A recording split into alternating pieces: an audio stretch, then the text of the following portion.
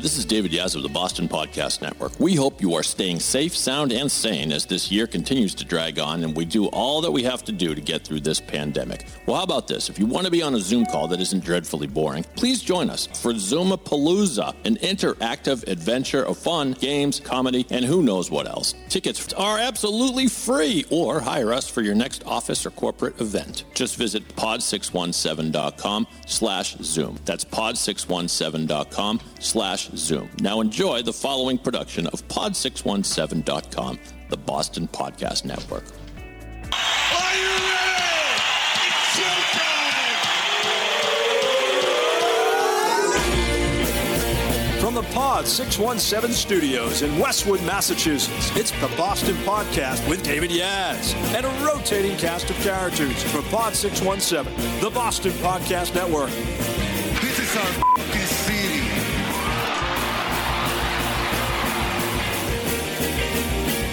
Oh yeah, oh yeah, oh yeah.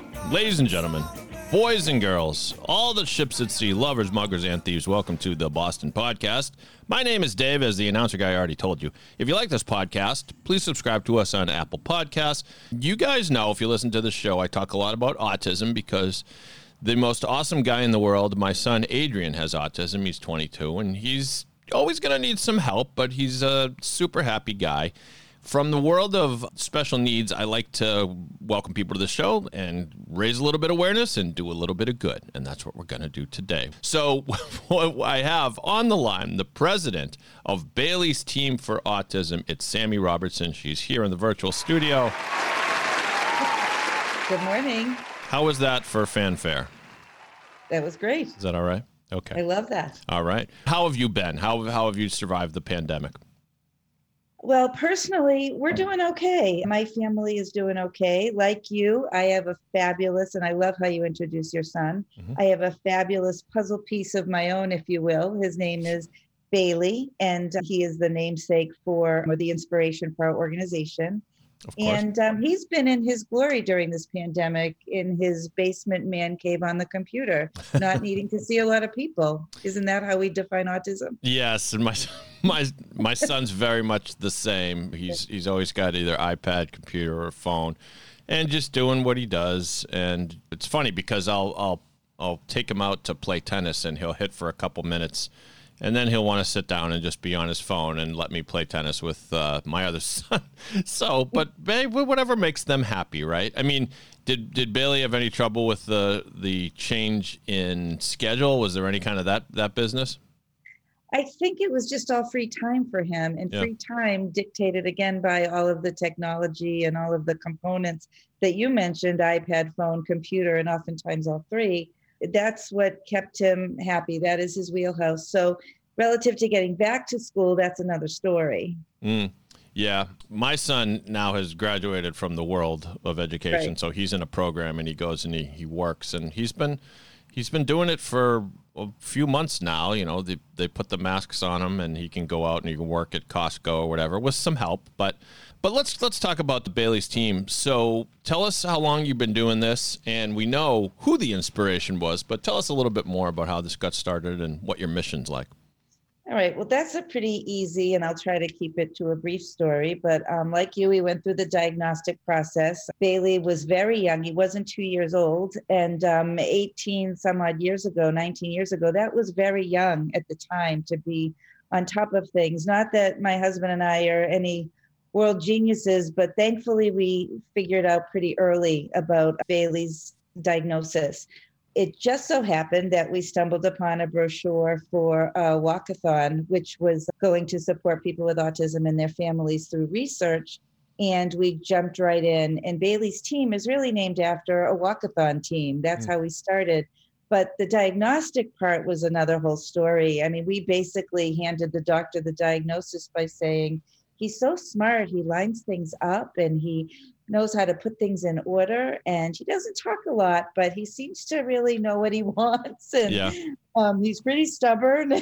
Yeah, that's why it's, and sorry to interrupt you, but it's both. Well, it's consistent with the experience we had with my son, and it's sort of cruel the way, and this is the reason why people look for some magical solution to autism, like the vaccine thing, which listeners, if you haven't heard me say it already, the vaccine thing is nonsense. It has nothing to do with causing autism. Please. I agree with you. Yeah. I agree with you. It's nice to hear you say that. Oh, yes. Please, people, don't listen to Jenny. Why are you listening to Jenny McCarthy or any of these Oh my other... God, now I love you. No, it's really harmful because some resources and time is directed in that direction. And if you look at the real facts, you can look it up, Google all you want. You'll find out that the only report that linked vaccines to autism was one that was fraudulent. It was a hoax of sorts. I won't go into the whole thing. That's not why. But that's a show for another day. That's a show for another day, right? But the reason why I think that you point fingers at things like that is because it appears that the child is normal and it appears the child is smart. And what you said about Bailey is exactly what Adrian used to sit in front of the fridge and with all the plastic magnet letters, right? And he used to call them out like way early for his age. And we're like, he's a genius. And we didn't realize he was doing like the same letters over and over again because he loved that pattern, which is typical of an autistic kid. So yeah, they're smart. We know this. They have intelligence. It's just unlocking. It's a challenge to unlock it, and that's why it appears that although he's smart, they appear to sort of slip away at some point, and that's why the vaccine thing came up. It's like, well, it must be something around that age where they slip away, but they're not actually slipping away. They just don't develop socially. Anyway, right. So the thing is, if I can jump in here, the thing for me is, I think a lot of the vaccine controversy, and then we can put this to bed, I think it really comes from a family or the parents' desperate need to have a culprit. And I think that, like you said, that's at a time when things start to surface or start to appear almost as deficits, which I'll get to a little later. But as far as diagnosis nowadays is very common at age 3 and even younger, to some people at 18 months even. And obviously, often diagnoses are identified as a result of what people are not doing. But it's interesting because if you take that a step further, there are almost 2 types of autism diagnoses. Some kids don't ever really appear to be developing, as we say, neurotypically, and other kids do develop typically and then regress at a certain age. And I think often that's the community that wants to blame a thing that happened to them. And quite frankly, although I am completely of the same opinion of you and very anti-Jenny McCarthy, I will say I personally would not tell a mom who believes something about her kid that she's wrong, just because it's not my place to do that, or a dad. Yeah, that's fair. That's fair. Yep. But I'm still of a different opinion. So it's a very touchy subject, again, for another show. But so Bailey was diagnosed early. It's interesting. We got involved with an organization that in name no longer exists, called the National Alliance for Autism Research, which I believe you and I did once meet in another world, or I at least knew your name. The walkathon. You mentioned the walkathon. We had parading for Adrian. Parading. Oh, you did? Yeah, which almost rhymes, but we had. I love that. Yeah, we had T-shirts. We had a huge team that day. For all we know, it might have even been the same walkathon, but that was. It had to be in Boston. Yeah, it was. But it might have even been the same year. I'm saying, but who knows? But anyway, that was a big event. It was fun. A lot of great spirit in that event. It was the first time I think a lot of us knew there were other people out there, and that many. And they used to refer to that event as a big hug because like you didn't have your own community other than that one. Right. It had to have been the same year because my son is 21 and yours is 22. So I'm guessing it was around the same year. Yeah, there you go. We then, myself and family, we actually brought that event from Artisani Park to Providence.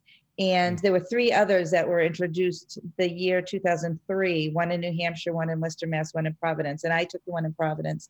So I started my career, so to speak, in the autism world doing that and transitioning as I live in North Attleboro, closer to Rhode Island.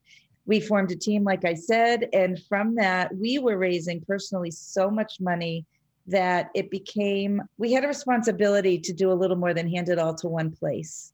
And that was sort of what drove us to form our own 501c3. But more importantly, when NAR became part of what people now know as Autism Speaks, it really changed the culture and the process of disseminating information, supporting grassroots ideas. And we weren't comfortable in that space anymore. So we started our own company, our own organization. So, by the way, it's baileysteam.org. Easy to remember. Or if you prefer, baileysteam.org. It sort of looks like that. I always say that. Anyway. Great minds. And just looking at your website, that there's many ways that folks can support you. The obvious one is to donate to your 501c3. Events. You've done a lot of events in the past, and now events have been kind of put on hold, to say the least, during this year. How have you managed that? It is killing us. Yeah. So our events have always consisted of, in recent years, we would have had our 10th run last year. We ended up doing sort of a half-assed virtual event at a last minute, because that was March, or the 1st of April, actually. We've had, our fundraisers have been a run, a golf tournament, and a wine tasting. And then we also have a family event at Roger Williams Park Zoo, and in recent years, the Franklin Park Zoo. And that's something that we don't make money on. We fund it and ask for a very little contribution from the families, just to make sure they show up. And then we also have hosted education programs, which is important, that we offer an education series for free to both family members and educators and the like, just to provide opportunities for people to learn more about autism and like disabilities.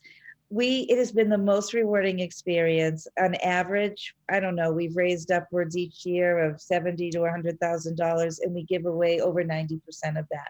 The only thing that gets paid for are printing, our website monthly fee. Nobody gets paid. We have a volunteer board. I'm sort of president/executive director, but again, nobody gets paid. It's 100% volunteer, and it just feels good. It really does.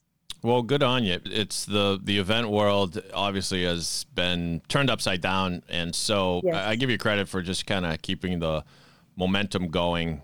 I've hosted a lot of virtual events, and we have a live game show here at Pod 617 called Zoomapalooza, which is fun, and people hire us, and sometimes I donate the time to nonprofits. So if you ever want a live game show, this is on the house for Bailey's Team for Autism. We can talk afterwards. Or you just said that on the microphone. I might have to hold you to that. I did. Wait a minute. No, no. It's good. I was looking to beep myself up. No, because I think you have to get creative, and people are zoomed out. But with a little creativity, you can do it. We try to mix things up and do games and stuff, and sort of fun interviews and some comedy mixed in, and anything we could do to get through it. I mean, don't you think there is a light at the end of the tunnel, though? I really hope so. I'll be honest with you. I've learned a lot in this virtual reality we're in. Yeah. And we recently had a virtual event. And to be honest with you, I think we might have done better with it virtually than in person, because we used to show artwork by only artists with autism. And at our wine tasting, we used to sort of meld those two ideas together. And this year, before COVID came, we had planned an art show that was going to be in Norwood at the Four Points Hotel. And we were going to send out these invitations, and it was going to be a Thursday night. And we ended up pulling the plug and did it. We found a great platform online and did it virtually. And I think more people saw the artwork only because it was virtual. Yeah. And this was a fundraiser. However, we marketed this event. Truth be told, we gave the artists half of everything they sold. So after paying out a few grand to the artists, we still raised about $7,000. And we do well at our different events, but we're not a celebrity group. I used to say we were like the Flutie Foundation without the fabulous football player. And we do our best. Our golf tournament raises typically in excess of $30,000. Our wine tasting does 12 to 15. Quite frankly, it should be a little higher, but it's a fabulous party and it's a feel-good night, and people really like to get together to support others. So our run as well. So back to sort of your other question, the pandemic has killed us that way. And with the year ahead of us, I'm not sure what events we're taking them one at a time. I just canceled our run, and we're considering doing it virtually. And in May, we have to figure that out after the first of the year. We'll see what the rules are. And with the vaccine possibly coming down the pike, who knows? Yeah, it seems like a matter of time. I mean, with the news with the vaccine, I think there's no other way to interpret it as it's a good thing. It's just there's still tons of questions as to when things can go back to normal. And I know here in Mass, Governor Baker has, if anything, gotten more strict and just trying to fend off. The numbers are still terrible for people that have contracted COVID, but it's just nice to see that at least this time next year, I hope. I mean, if hopefully a lot sooner than that. But so. Tell me, awareness is a big part of what you do. Tell me what you hope everybody would know about autism that maybe most people don't. Well, you've heard the cliche, you meet one person with autism, you've met one person with autism. Yeah, I agree with that. However, there is still, it sounds like our boys are very, or our young men are very similar. There are a lot of repeated traits among different autistic cohorts. One of the most important things to me is that people who are different, especially when we were kids, were feared. Mm-hmm. And because we don't know what to do with them, so to speak. And that's kind of a lousy way to say that, but they need to be valued like everybody else. And they have so much to offer. There are so many gifts. Just because it's not all about Rain Man, I think that, and for those of you who are too young to know what that means, it's a movie with Dustin Hoffman, and that character was a savant. And most people with autism are not savants, but they still have very special gifts and they learn differently. And there's a whole movement, which I'm sort of knee deep in right now, doing some research about it. There's what they're calling a medical model versus a social model. And I think they're equally important. And the way I understand it, and I've only recently been educated, the medical model in some people's minds is a more negative model, and I do not agree with that. The medical model is based on deficits. For instance, when you diagnose somebody, it's usually because there are issues of things they're not doing. So that's what is considered a deficit. The social model, some people feel, is just we have to meet these people where they are in the community to help them. And that is true too. But there are the Baileys of the world, and I don't want to speak about Adrian, yes? Yeah, Adrian. But like, for instance, even a Doug Flutie Jr., who I'm sure has so much to offer the world, and he's a wonderful young man. I met him years and years ago, but he's very impaired by his autism. Yeah, he's nonverbal. And for the right. And I mean, for those that don't know, it is indeed, as described, a spectrum. And at one end of the spectrum, I don't want to make presumptions about Doug Flutie Jr., who I haven't met, but he needs a lot of help. He's nonverbal. And then at the other end of the spectrum, you have the Asperger's kids who there's been a lot of awareness. So most people know what Asperger's is, but you and I can probably diagnose it from across a crowded room. You can tell it's just that they struggle with eye contact. And sort of in heartbreaking fashion, they struggle making friendships because they have trouble interpreting the way people are expressing emotions to them. But yeah, so but keep telling me about the common traits, because that is interesting. Oh, well, the other piece of the social model is that it's supposedly a more positive, I don't want to say initiative. It's sort of a more positive way of looking at people with autism, because it's about accepting them for who they are and trying to educate and change the community around them. And so there's room for both of those, and there's room for both understandings, because let's face it, now Bailey is not nonverbal. I did mistakenly call him that for many years. He's actually not conversational, so that it's very hard to have a conversation with him. He has a lot of language. Obviously, our family can converse with him, but you wouldn't, and maybe even you could because you have experience with your own son. Yep. But most people out there would say, "Hi, Bailey," and he's just learning to knee-jerk reaction, say hi back. Yep. Or he might say, "Hi, my name is Bailey," but he's 21 and he just started doing that. Yep. But as far as these two models go, I think it's important to understand that with the more inflicted people that really have challenges either with language or with safety, if you will, you can't just meet them where they are. You have to keep them safe. Mm-hmm. So I think both models are really important. As far as the awareness piece of it goes, I think we're living in an age where it's so much better than it was 10 years ago, but I still unfortunately think we have a long way to go. There are still people in the community, as we all know, that don't mean harm, but their ignorance can be very harmful for everybody. But then again, there's another whole population, not just Aspies, as we call them sometimes, but people with autism that don't want to be changed, don't want to be helped, don't want to be cured. Cured is becoming a dirty word almost, but they just want to be able to continue on their path. And I have found it becomes difficult to see that if you parent a more impacted person. But we have to learn, just like other people have to learn, that that's just for them. It might just be a learning style, where for us, it's a bigger picture.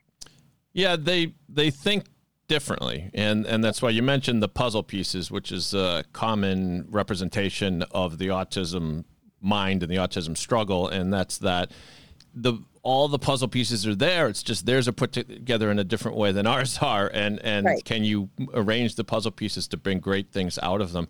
I have a theory that I've talked about before, and it has to do with evolution. And the idea that autism, is the rise in autism, because I got to be careful we don't make this podcast like 3 hours long, because I could talk forever about this. But I think you'll find it interesting, Sammi. I do want to hear your thoughts on it.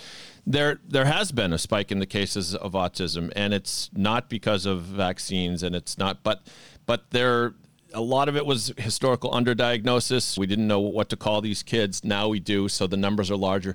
But the smartest people I talk to say there still has been an uptick, even if you take that into account. So the question is why? And the answer is we don't know. We just don't know. It's not vaccines. It's not anything you can put your finger on. There's no DNA tests. There's no chromosome missing. There's nothing like that. So if you get really weird with this, you think, well, could it be evolution? And the first thing would be, well, why would we evolve to become autistic when people with autism have trouble communicating with the rest of us? And I have one possible reason, and that is that they think differently than we do. And it is possible that we just talked about how Bailey and Adrian are surviving the pandemic quite nicely when other people are losing their minds. And there's and this is where I get really weird and philosophical. There's a scene in the TV show True Detective. Were you a fan of that show on HBO? I did not see it, okay. I must say. Well, you should see it. This won't be a spoiler, but the character that Matthew McConaughey plays he's a nihilist, which means he believes at the end of the day nothing really matters in the world, right? So he's a very weird character, but what he says is, I believe human self-awareness is a flaw of evolution. We think too much, we feel too much, we know too much.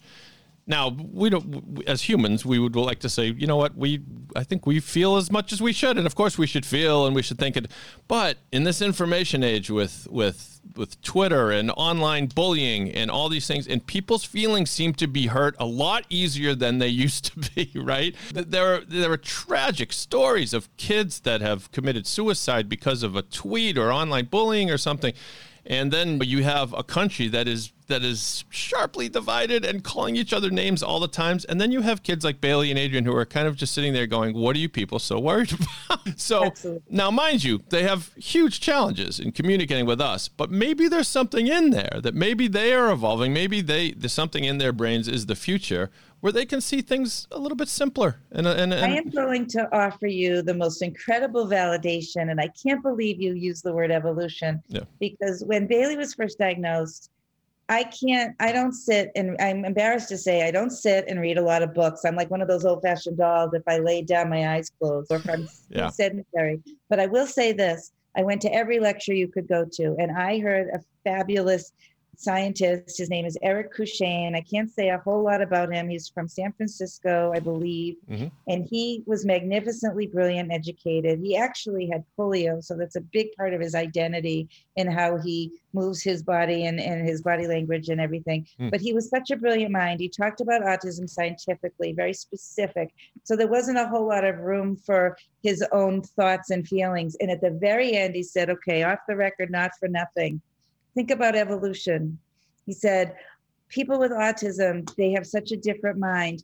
It could be the next step to man, only maybe with a little misfire or a tweak, but we're on our way. Right. And it was exactly what you just said. Yeah. And you probably never even heard of that guy. No, I haven't.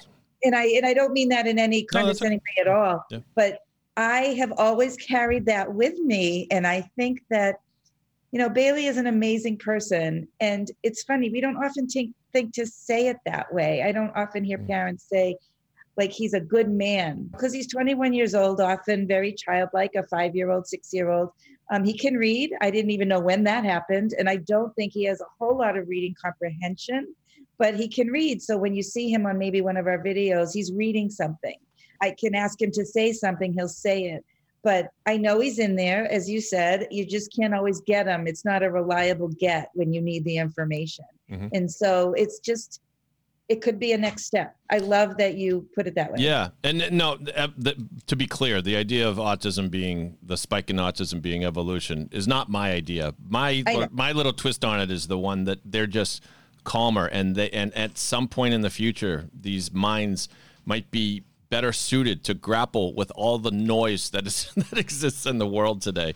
And maybe, I mean, Adrian, you give him a nice pair of slippers and some stuffed animals and a big plate of pasta every now and again, and he's just the happiest kid in the world. So, and I will say this, if it's okay, just to include this in our conversation. There's still a huge population out there who I felt like I was one of them for a long time, that have such challenges. Their kids will escape from their house. They need special locks on their doors. They don't understand fear or safety. They don't know how to cross the street.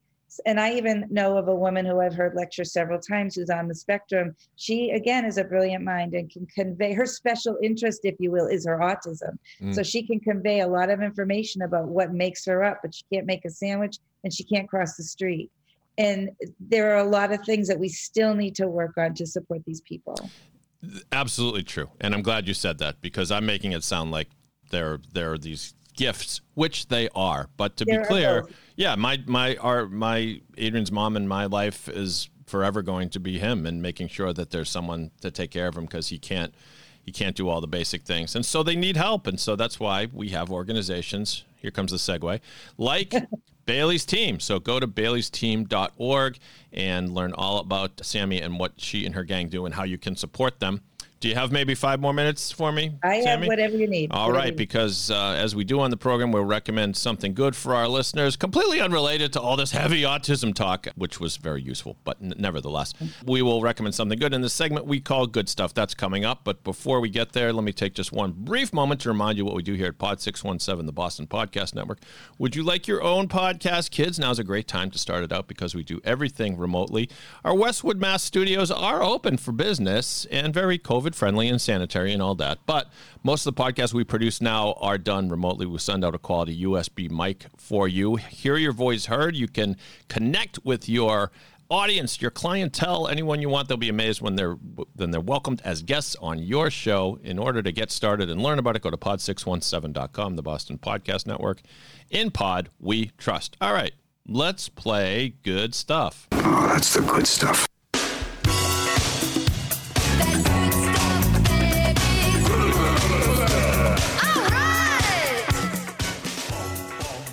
All right. Now, all this stuff in the episode so far has been good stuff, mind you. But you could call the whole thing good stuff. But both Sammi and I are going to recommend a television show, because if you're like me, you're getting to the last screen of Netflix where you're almost done and you need new stuff. And Sammi actually is recommending something I haven't seen yet. So tell us what it's called. Well, it's called Yellowstone. Mm-hmm. I think I was a little late to the game. I think it had aired. It might even be on Showtime, but we binge watched it, I believe. Oh, I should be able to tell you this, whether it was Netflix or Peacock. I can't. You're going to have to find that out on your own. No, I'll find it. Yeah, actually, I have the trailer to it, but actually, why don't I play the trailer first, and Sammi and I can watch, and the rest of you can listen for a little while. Here's the trailer for Yellowstone.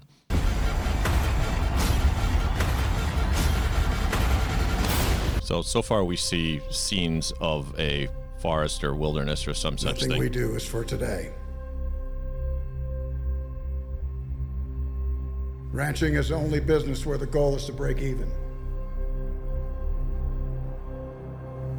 Survive another season.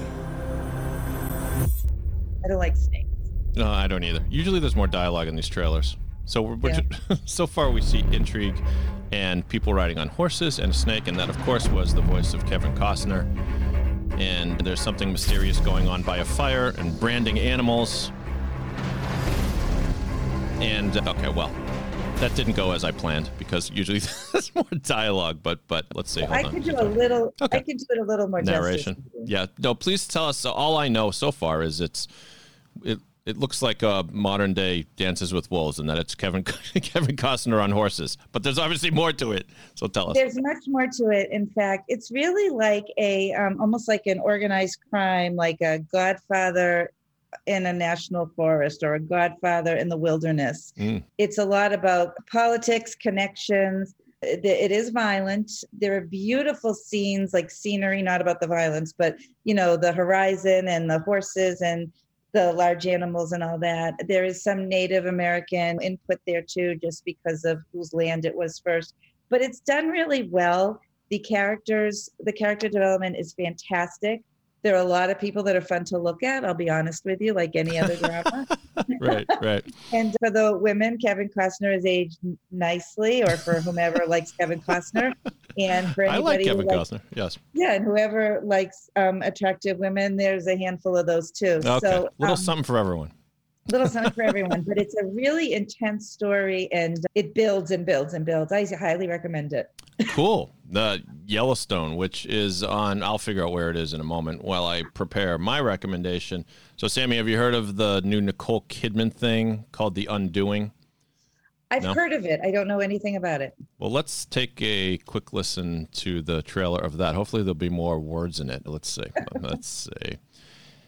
Nicole Kidman project. It's on Netflix. Hugh Grant is the co-star, and here's a little bit of the trailer for The Undoing.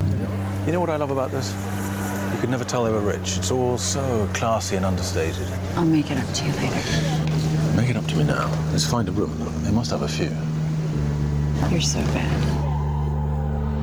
It is what rich, entitled people do when threatened.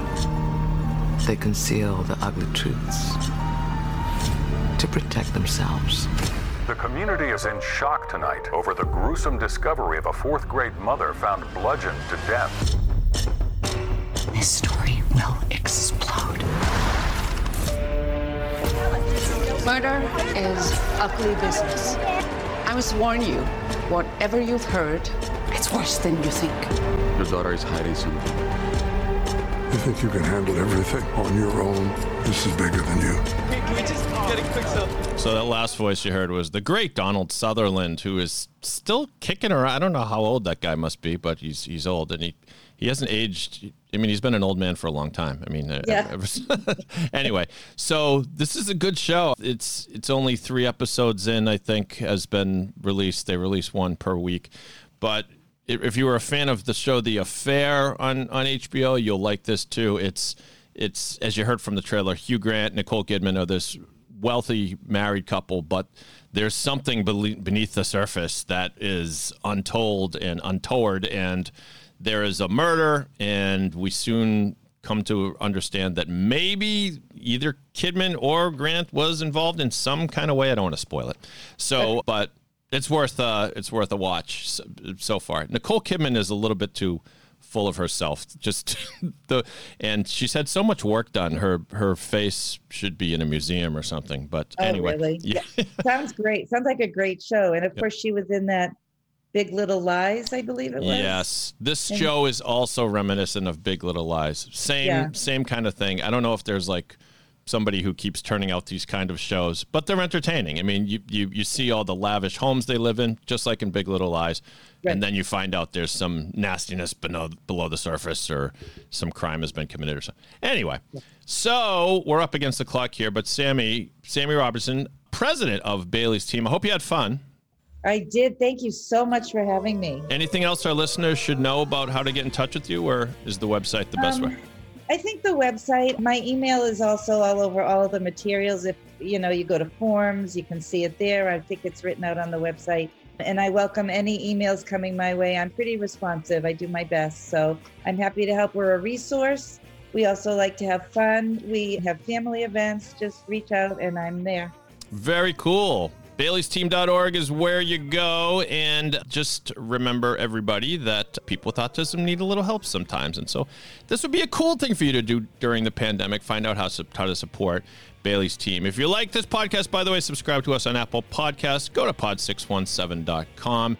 If you want your own podcast, why not? You could be the next big podcast star. On behalf of Sammi and all the good stuff at Bailey's Team, my name is Dave. I'm just a guy from Boston. But if you're not from Boston, You must be the other guy. Have a great day, everybody. I am a